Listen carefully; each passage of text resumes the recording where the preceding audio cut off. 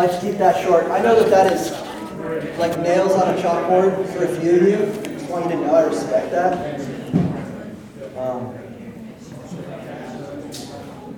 It's actually harder than it looks to just kind of meet new folks, but it's part of what it means for us to be the church, right? I mean, different people, some of us victorious today, some of us really broken, different ages, different ethnicities, different backgrounds, coming together to pass the peace. That's where this modern thing of greeting came from. Passing the peace means that having confessed our sin and received the gospel together, we can greet one another in the Lord as new creations.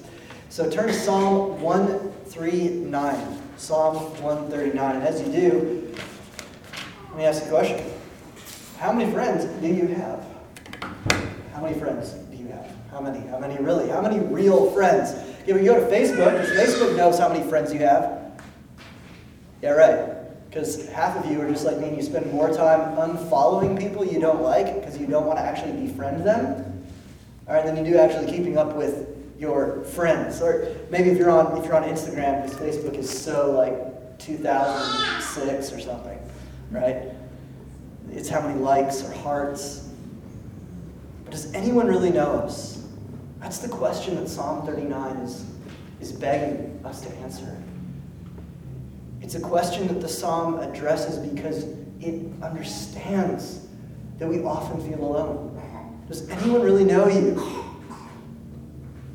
How weird is it to be in a crowded place? Maybe at a party. Maybe you're even at a party where you know a ton of people there and just feel alone. Surrounded yet isolated. We long to be fully known, but we're deeply afraid of that. Deeply afraid of vulnerability and exposure. We're like our first parents in the garden, aren't we? I mean, we've got shame, we've got guilt, we've got social anxiety and fear. And so we run and we hide. We clothe ourselves with fig leaves. But we long to be known. The reason we long to be known is because we long to be humanized. We long to be reminded that we're made in God's image. And so to be known is not enough. We also long to be loved. I think about a dear friend that I have, and some of you guys know this gentleman, Justin Edgar. He came out and did our men's thing a year ago or so up at Chateau Harder in Prescott. And Justin is just one of my best friends. I mean, he is one of these guys, and I hope you have a friend like this. I hope I can be this kind of friend to a few people, but he is so loyal. He is probably to a fault, actually, but I like that. Like, he's so loyal, right? If anyone messes with any of his friends, it's pure black and white for him. He'll go from like neutral about them to hating them just because they messed with one of his buddies. He's loyal and he cares. He's the kind of guy that when you get on the phone with him, he's not just going to go into his tirade of what's in his life, but he's going to start with questions, even if he's dealing with more than you are. But I was reflecting on Justin this week and thinking about, man, I haven't caught up with him in a minute. And the fact is he's loyal and he cares, but he doesn't even come close to knowing everything about me and about my ups and my downs on a daily basis, or even some of the things that are really weighing on my heart, as we say in the church these days. And that's why we're in this series on the Psalms. That's why we're talking about gospel rhythms, because we need to develop within our lives a rhythm of coming to God and praying to Him.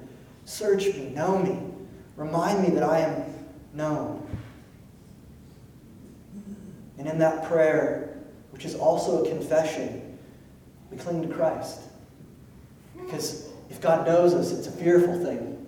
Except that He knows us with Christ. The Bible tells us we're then hidden with Christ in God, so we can cling to Jesus, an anchor for our souls. And then what? We can go into the world where there's loneliness and isolation and fear. We can go into the world where people don't want to be vulnerable, and where they put on masks, depending on the situation they're in, to appease the crowd and solidify their power. We can go into the world with the freedom of being known, to really care for others in their loneliness. So the sermon today, Psalm 139, Search Me. It's a psalm of David, but I love what we find here right in the prologue. And the Psalms, most of them have this very short introductory statement.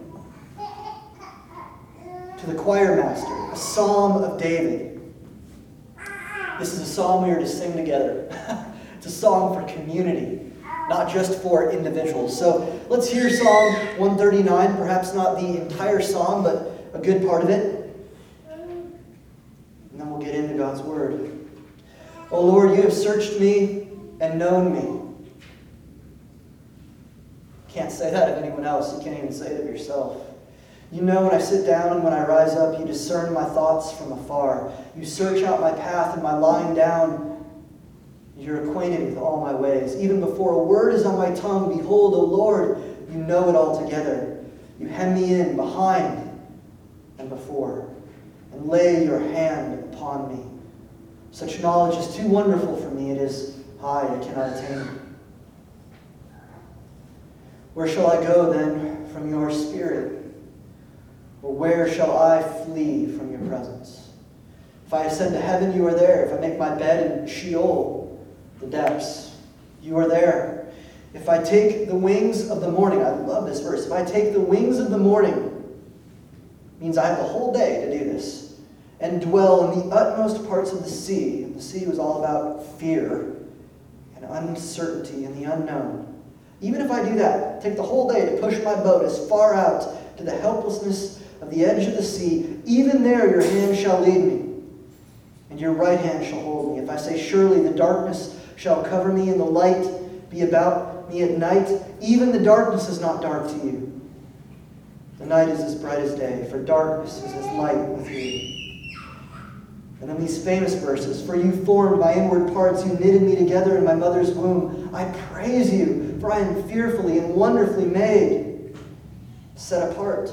Wonderful are your works, and my soul knows it well. My frame was not hidden for you, when I was being made in secret, intricately woven in the depths of the earth. Your eyes saw my unformed substance.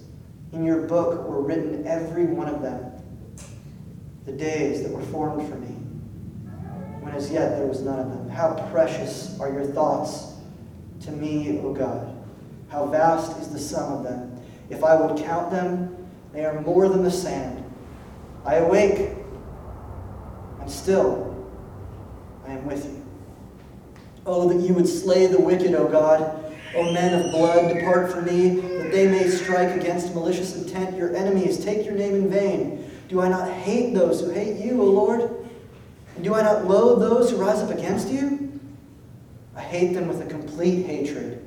I count them my enemies. It sounds like super harsh, but we'll explain that in a second. Search me, O God, and know my heart. Exclamation point.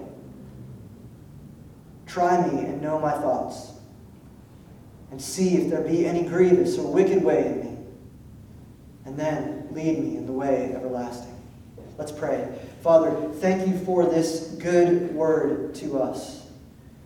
We just desperately need your word. We need guidance. We need direction. We need you to speak to us, Lord. And so I thank you for Psalm 139, which is both a prayer and a reminder that you are sovereign and you are the King and you know all things and you know us and you search us and you know us.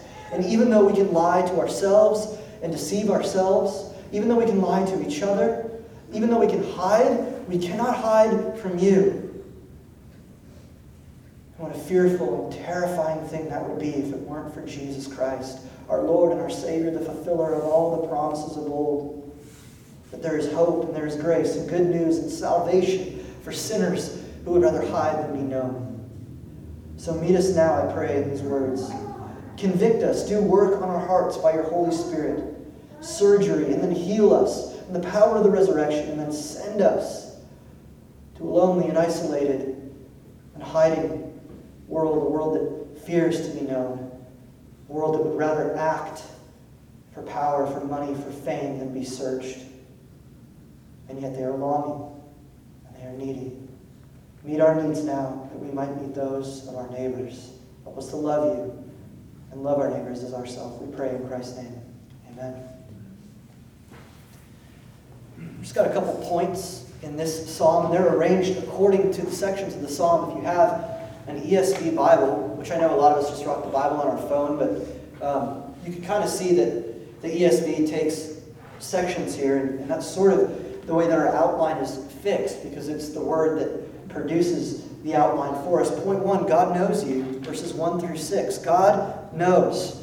God knows. God knows many things. God knows all things. Indeed, if we want to have a philosophical conversation about it, which I'm more than happy to do sometime later over a cold brew, because it's already getting way too hot, God knows everything. He knows all truth. He knows all true propositions. God knows all facts. He empirically knows everything. He knows all things quantitatively. That means he knows the quantity of all things, from large to small, from E equals mc squared all the way down to quantum mechanics. He knows all things quantitatively and qualitatively. He knows the wholeness of their qualities, all things which describe and encompass all things. God knows, but he knows you. What a God. He knows me. And the first thing the psalmist wants us to see here is the psalmist cries out. The heart of the need of the psalm, the heart of the motive that is driving the psalmist existentially is those verses about his enemies. That's what he's doing, is he's building up to help me with my enemies. But before he gets there, where does he start? He meditates on the nature and the character of God. He's doing theology in the form of prayers and hymns and songs and spiritual songs. God is sovereign. This is his nature.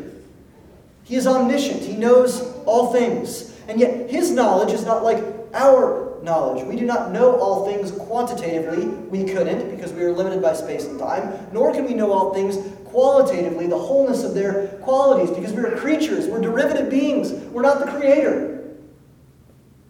So God's knowledge is more than just knowing all things. It's incomprehensible. It's that big and yet that particular. But more than it being all things and incomprehensible, this psalm also hits on God's omnipresence. His knowledge isn't just a dictionary type knowledge. It's not Wikipedia.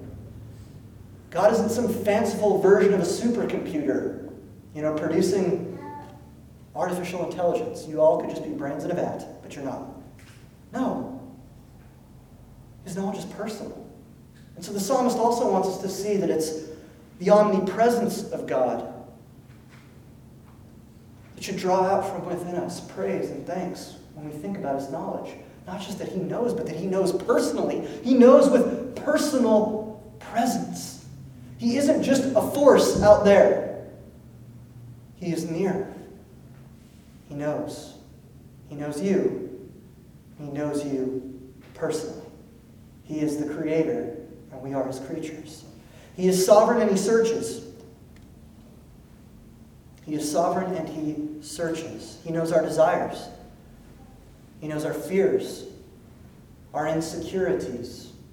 I'm 34. I shouldn't have any more insecurities, but I still do. It's frustrating. God knows them all. Our secret sins and temptations. Not every temptation is sin, by the way. I think a lot of us that came from fundamentalist backgrounds, we've been taught to think that every time you're tempted, you've sinned. That's not true.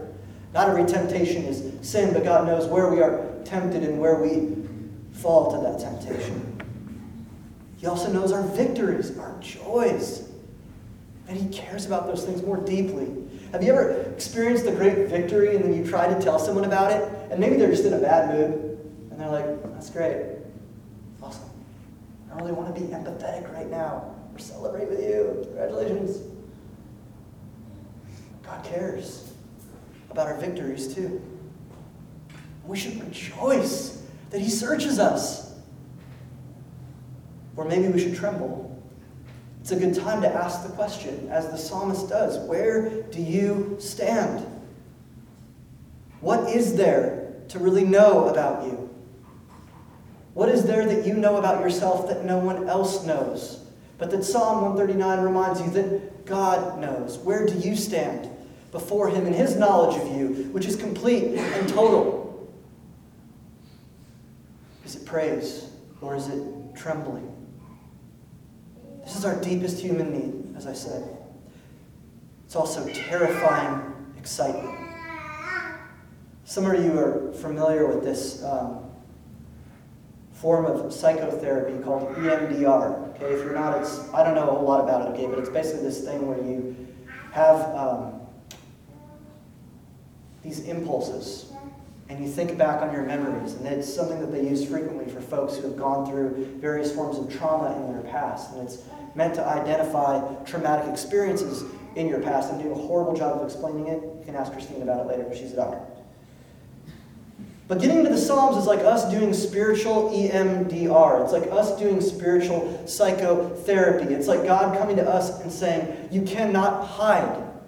You must stop. And we will draw these things up out of the well. And you know what happens when we do this? When we're known and when we're searched, you're going to find some stuff in your soul. Sometimes it's scary stuff. And that's why the psalmist asks, well, where can we go then? Where can we go? And it's interesting, it's a rhetorical question, right? The answer is nowhere, of course. Jesus sees everything. But yet I want you to see the double entendre of the poetry here. Where can we go? It's fearful and wonderful. Man, where can we go from this God who walks about in the cool of the day, in the garden of your life, and sees you hiding in the bushes? This week, posted an article from the Gospel Coalition, talks about how we always have trouble seeing our greatest flaws. And the reason why is because often our flaws, our greatest flaws, are the other side of the coin of our greatest strengths. Right? So if you are a go-getter, type A, dude, I get stuff done, leader, and maybe one of your flaws is that you're not really great with people, you're not great with empathy, you're not sensitive enough. And yes, you are an awesome leader, but maybe sometimes you're leading through fear and you're maybe not as awesome as people think. Or what if you're that sensitive, caring, empathetic, priestly type person? You know, then what's the weakness of that? Fear of man. People pleasing. I'm in like 4 recovery groups for that right now. You know? It's hard for us to see our biggest flaws. Where can we go? Nowhere. And this beautiful set of couplets, which is, one commentator says this is some of the most beautiful poetry in the entire New Testament right here, verses 7 through 12. This beautiful poetry reflects on the power of God. It reflects on God's power to know us even when we don't want to be known. In our darkness, because even darkness is light to God. He sees what confuses us. Have you had anything come up in your life recently? Maybe the last 6 weeks, last 6 months, that you're like, what is God's will? I don't know about you, but when I want to know God's will in a situation, I get really extra spiritual. Super spiritual. I start praying way more. I might even fast. 1 meal, usually breakfast, which I don't eat anyway. No, but I'll get super spiritual. What is God's will? What is God's will? Right? He knows what confuses us. He knows what vexes us. So where can we go? Nowhere. God sees. But if you are in Christ, hear this, and it's good news. Where can we go? Everywhere. Because if you're in Christ, God sees you and He sees Christ. He sees His Son who lived perfectly and died your death in your place and rose from the dead to conquer your death so that you will rise from the dead in Christ someday. You can go everywhere. So it's not just a rhetorical question to expose our limitations, but it's also a promise that we are free. Where are you today? What is your need or your fear? He is there. What is your anxiety or your doubt? He is there. He is there and He is not silent. He is full of grace and mercy in His Son, Jesus Christ. He is there, and He is not silent, and He is not inactive, and He is not impotent. He is full of potency and power to be right with you, right where you are now. And so if we trust Jesus to forgive us of our sin and to cleanse us of all unrighteousness, then we are more than just known. We are loved. Saw this little viral video, that's what the kids call them these days, on the YouTube. A commercial from Australia. And they sit down all these parents. Did anyone see this? They sit down these parents and they ask the parents, if you could meet anyone famous, like if you could have anyone at your dinner table, just for one night, whoever. Actually, they don't say anyone famous. They just say if you could hang out with, be with anyone for just one night at your dinner table, who would it be? And these couples sit down, and it's funny, like they're joking, but the one girl's like, I'm not even going to try an Australian accent. I was just about to do it. And then Chris would have had to rebuke me publicly and take me off stage, okay? No, the one lady goes, I want to see Justin Bieber. And the husband's like this kind of heshed out hipster beard guy. And he's like, no, you know what I mean? So they're just joking about who they would like to meet. And then it's like a tearjerker, right? Tissue box in hand. Because they bring in privately all these people's kids. And you already know where this is going. And they ask the kids, if you could just be with anyone for one night at dinner, who would you have dinner with? And I'm sure there were some other answers. But the majority of the answers from these kiddos was, I don't want to be with my mom. I don't want to be with my dad. I don't want to be with my family. You know, one of the kids goes, can it be someone in the family? You know, does it have to be someone famous? No, it could be anyone. I just like to eat dinner with my parents. And it reminded me, these children and their simple faith, and that's why we love to have children with us in church, because we're a community from cradle to grave here. Simple faith of children. They just wanted to be. They didn't want to be with the rich person, the famous person, the successful person. They didn't chase the things that we seem to chase so hard in our 20s and 30s and beyond. They just wanted to be where they were known and loved, protected, and fed. And when we are with God, that is where we are. So it wells up praise. You get this beautiful meditation in verse 13, this doxology, this explosion of praise in the middle of the song. I am fearfully and wonderfully made. He formed you. And if you haven't stopped to wonder and just be blown away recently by little tiny babies, then that might be a good idea. This last week I visited Matt and Jessica Jameson, formerly Nunez Piguet. I'm glad they didn't do like a triple hyphen. That would have been way out of control. Like Nunez Piguet, Jameson III, Esquire.gov, okay? No. Now, the Jameson family, I went to their house, which is awesome. And, you know, it was so sweet. You got like the two grandmas there. Jessica's grandma's from Arkansas, so she's already awesome and a character, because she's from Arkansas. And then you got Matt's mom, and she's there, and they're all just doting on this tiny little nugget of a baby, and Jessica's holding the baby. She's like, you want to hold the baby? And usually I'm pretty good, but this was like super freshly cooked baby, man. Like, I was like, how old? And she goes, oh, it's 14 days. And like, you're still in daze mode. Okay, yes, I will hold the baby, like super carefully, 9 pillows on the couch. And as I'm holding this baby, you know, it just strikes you. You realize that not just billions. Billions is a tiny number. I mean, this like blows the national debt out of the water. Like trillions upon trillions of things that all have to happen, that all have to work together. Thousands of systems in a single cell that all have to work together for somehow this entity to be formed and created and birthed and alive and breathing.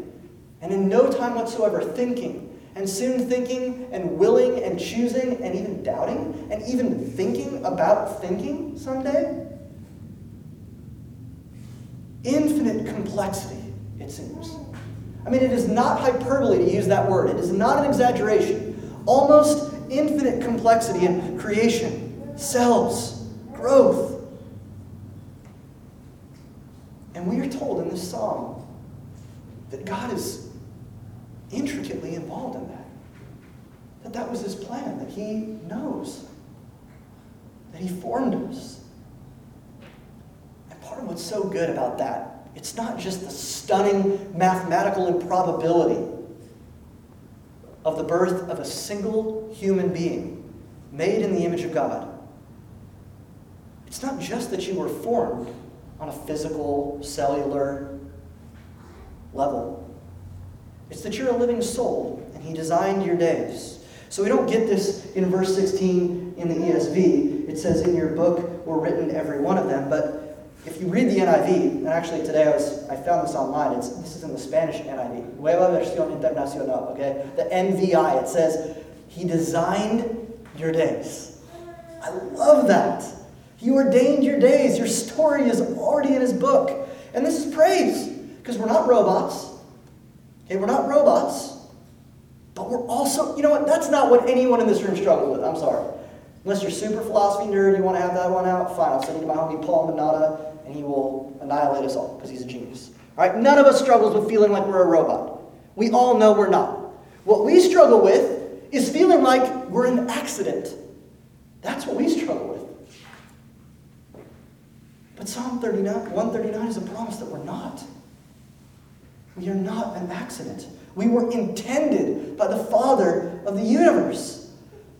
He wills in his sovereign and decretive will to set his love upon us. This is what it means when we talk about covenant theology. He has made a promise that is unbreakable, of the most costly nature.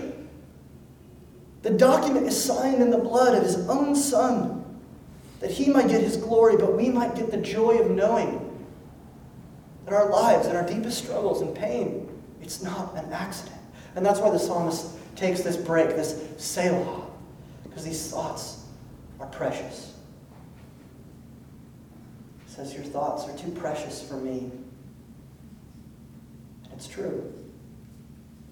But why does it matter? It matters because the arc of the psalm invites us, the arc, that is, the trajectory of the psalm invites us to see that God's big power is poignant in our struggles. It has to do with our enemies. So verses 19 through 21, he conquers your enemies. This one who knows you, who you cannot run from and yet be everywhere with in Christ. This sovereign creator who made you wonderfully deserves your praise, but he also conquers your enemies. Sometimes I feel like as Christians we are meant to feel like frauds, right? When you doubt, when you struggle. I was talking with a friend of mine this week, and he was telling me, he said, man, I just feel like a fraud. If people knew, man. If people knew what I was really struggling with. My doubts about God, my doubts about all the stuff God says I should do. Be a good man, flee sexual immorality, and, selflessly serve the people that are around me and my wife and my kids or girlfriend or whoever. If people knew. Our enemies are external. The world, the flesh, and the devil. And it's important that we realize this because we don't just float about neutrally in some neutral universe. There is a spiritual warfare. There is a battle between good and evil, and we are in the middle of it, assailed. Now, that doesn't mean that creation is good. We said the world, the flesh, and the devil. Creation is not bad. God made all things and made them good. The problem isn't what's out there, right? Jesus says to the Pharisees, the problem isn't what you put into your mouth, it's what comes out of your heart. God made creation good, but we are sinners. So everything around us, in some ways, under the weight of the curse of sin and broken. And so often we are contributing to the brokenness, right? We have the anti-Midas touch. We don't come and touch things and make them gold and beautiful. Often, I see this in my own life. I see this in my closest relationships, that sometimes the things that I'm involved in don't get better, they get worse. So we require one who is greater than us to fix us. There's not enough within us to fix ourselves. And this is the gospel. We cannot fix ourselves. We cannot work for righteousness. We need the righteous one to come and work for us. And he has. Our enemies are also internal. As we've said, guilt, fear, condemnation, voices of accusation, the suffering that you're going through. Did this exercise recently with some friends, and we did it at the men's retreat a year ago, but it's this really powerful exercise. If you're brave enough, get a small group of people together and try this one out. You get 2 minutes to tell everybody your elevator pitch. Hi, I'm Greg. I'm from Albuquerque, New Mexico. My parents' names are Tim and Cynthia. They're from Buffalo, New York. Blah, blah, blah, blah, blah. 2 minutes, elevator pitch. The same thing you tell everybody, everywhere, who knows you this much. Right? And then you get 5 minutes. And you have to start every sentence with, but what I didn't tell you was. And it's an opportunity to confess the stuff that's really there. What I didn't tell you was I got, beat up and made fun of a bunch in elementary school and middle school, and that's really shaped like a deep insecurity in my soul. What I didn't tell you, tip of the iceberg, usually ends in tears. We have these voices, and we also have a million what I didn't tell you was. We see each other and things look fine, but what I didn't tell you was ... Jesus has conquered our enemies, external and internal. He has conquered our enemies, the things that we say and the things that go unsaid. He has done it all. And so the psalmist ends with, lead us in the way. And quickly, he prays, search us again, purify us, cleanse our conscience in Christ. Why? So that we might be led in the way. The Psalms are about wisdom. It's part of the wisdom literature canon of the Scriptures. Job, Proverbs, Ecclesiastes, Song of Songs, the Psalms. They aren't just songs for us to sing, right? I mean, a lot of times we go to church, sometimes church is just like this crazy rock concert. Super emotional. Every song is like intense anthem of fist pumping. And nowadays, right, every song has that, whoa, like that thing that goes on for an hour. Whoa, like, how many anthems can you sing until you're just like weeping? You're like, all right, I surrender. I can't take it anymore. The emotion is welled up. It's overflowing. Nothing wrong with those songs. There's nothing wrong with those songs at all. But this isn't just about emotion. It's about wisdom. It's about the path of life. Where will we find life? What will we escape into? Where will we go? I saw an article this week talking about the most addictive substances on earth. Guess what? Heroin, cocaine, downers, barbiturates, I guess, and then alcohol and nicotine. And it was interesting. I was like, wow, this first year is really bad. I'm not sure you can do heroin in moderation. I'm honestly not sure that can be done for the glory of God. I don't know, maybe there's like some super low dosage opiate. Oh wait, isn't morphine heroin? No. Never mind that. But alcohol and nicotine, uh-oh. Uh-oh. What do we escape into, you guys? What do we escape into? We need the Lord Jesus to lead us onward, not into escaping into stuff, but onward in Christ to the truth. The God who knows, who plans, who has plans for us to be served in Christ repeatedly. And that's why you're here, so that Christ can serve you through His Word and at His table. But not just so that we can be served, but so that we can go like the King who came to serve and give our lives as a ransom for others. Jesus shows us the way of life. He shows us the last verse of the Psalm. Lead me in the way everlasting. What is it? Sacrificial love for those who do not deserve it, who are other, who are different in the world. Jesus shows us the way. Bearing burdens, reaching out your hands. And the urgency of this psalm, and I end with this, is that we should do it now. In the last week, I've seen two friends online, two young ladies, one in her early 20s, one in her early 30s, both post tributes to their father.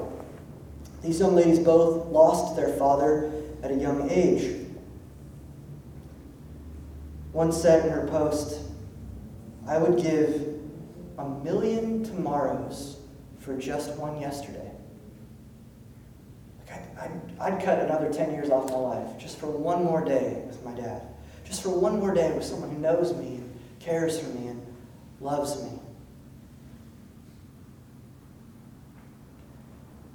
As we reflect on God's power, which is everywhere, and His love for us, which is right here in Christ, let us also be impressed with the urgency of this knowledge and this revelation that God has given us. The time to be led onward, the time to be known by Christ, to repent of our sins, and to go into the world and preach the good news. The time is now. Let's pray.